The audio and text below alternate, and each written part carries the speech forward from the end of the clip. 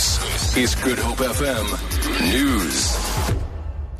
3 people have been killed in what police believe to be a vigilante attack in Lwandle near Strand. Police spokesperson Thembinkosi Kinana says the men were found dead earlier this morning. He says it appears they were burnt. Kinana says rocks and bricks were also found on top of some of the bodies.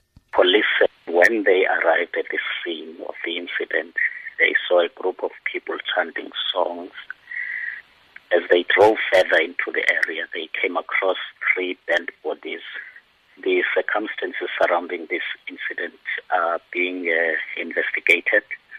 We have opened murder cases and we have not made any arrests at this stage.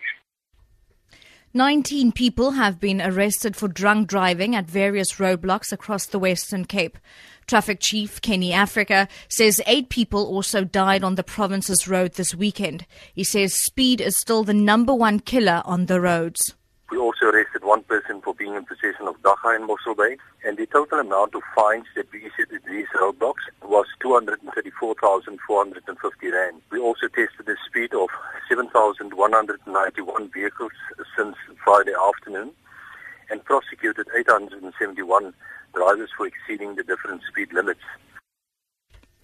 Trinidad and Tobago's Sport Minister Brent Sanko has reacted angrily at reports that a BBC investigation has revealed what happened to 120 million rand, the equivalent of $10 million, sent from FIFA to accounts controlled by its former vice president, Jack Warner.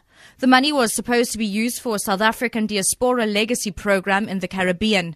Sanko told the BBC it was time for Jack Warner to face justice. I am devastated because a lot of that money should be back in football. It should be back in the development of our young children playing the sport. I strongly feel that with this evidence now, he has dodged the bullet for too many times, and it's time for him to answer for his actions. And finally, the fairest Cape, with her globally recognizable landmarks and expensive seaside properties, has been selected to feature in the world edition of the legendary Monopoly board game that is celebrating its 80th anniversary this year. The mother city has just been selected as one of 40 cities to be included in the special edition of the fast-dealing property trading game.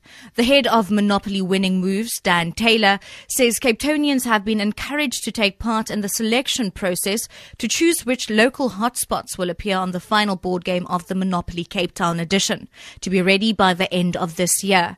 People can also suggest local phrases and words to be used on the community chest and chance playing cards of the game. The first edition of the game was released in 1935, with a UK edition featuring London attractions and highlights being played the most widely over the years. For Good Hope FM, I'm Shirley Barnes.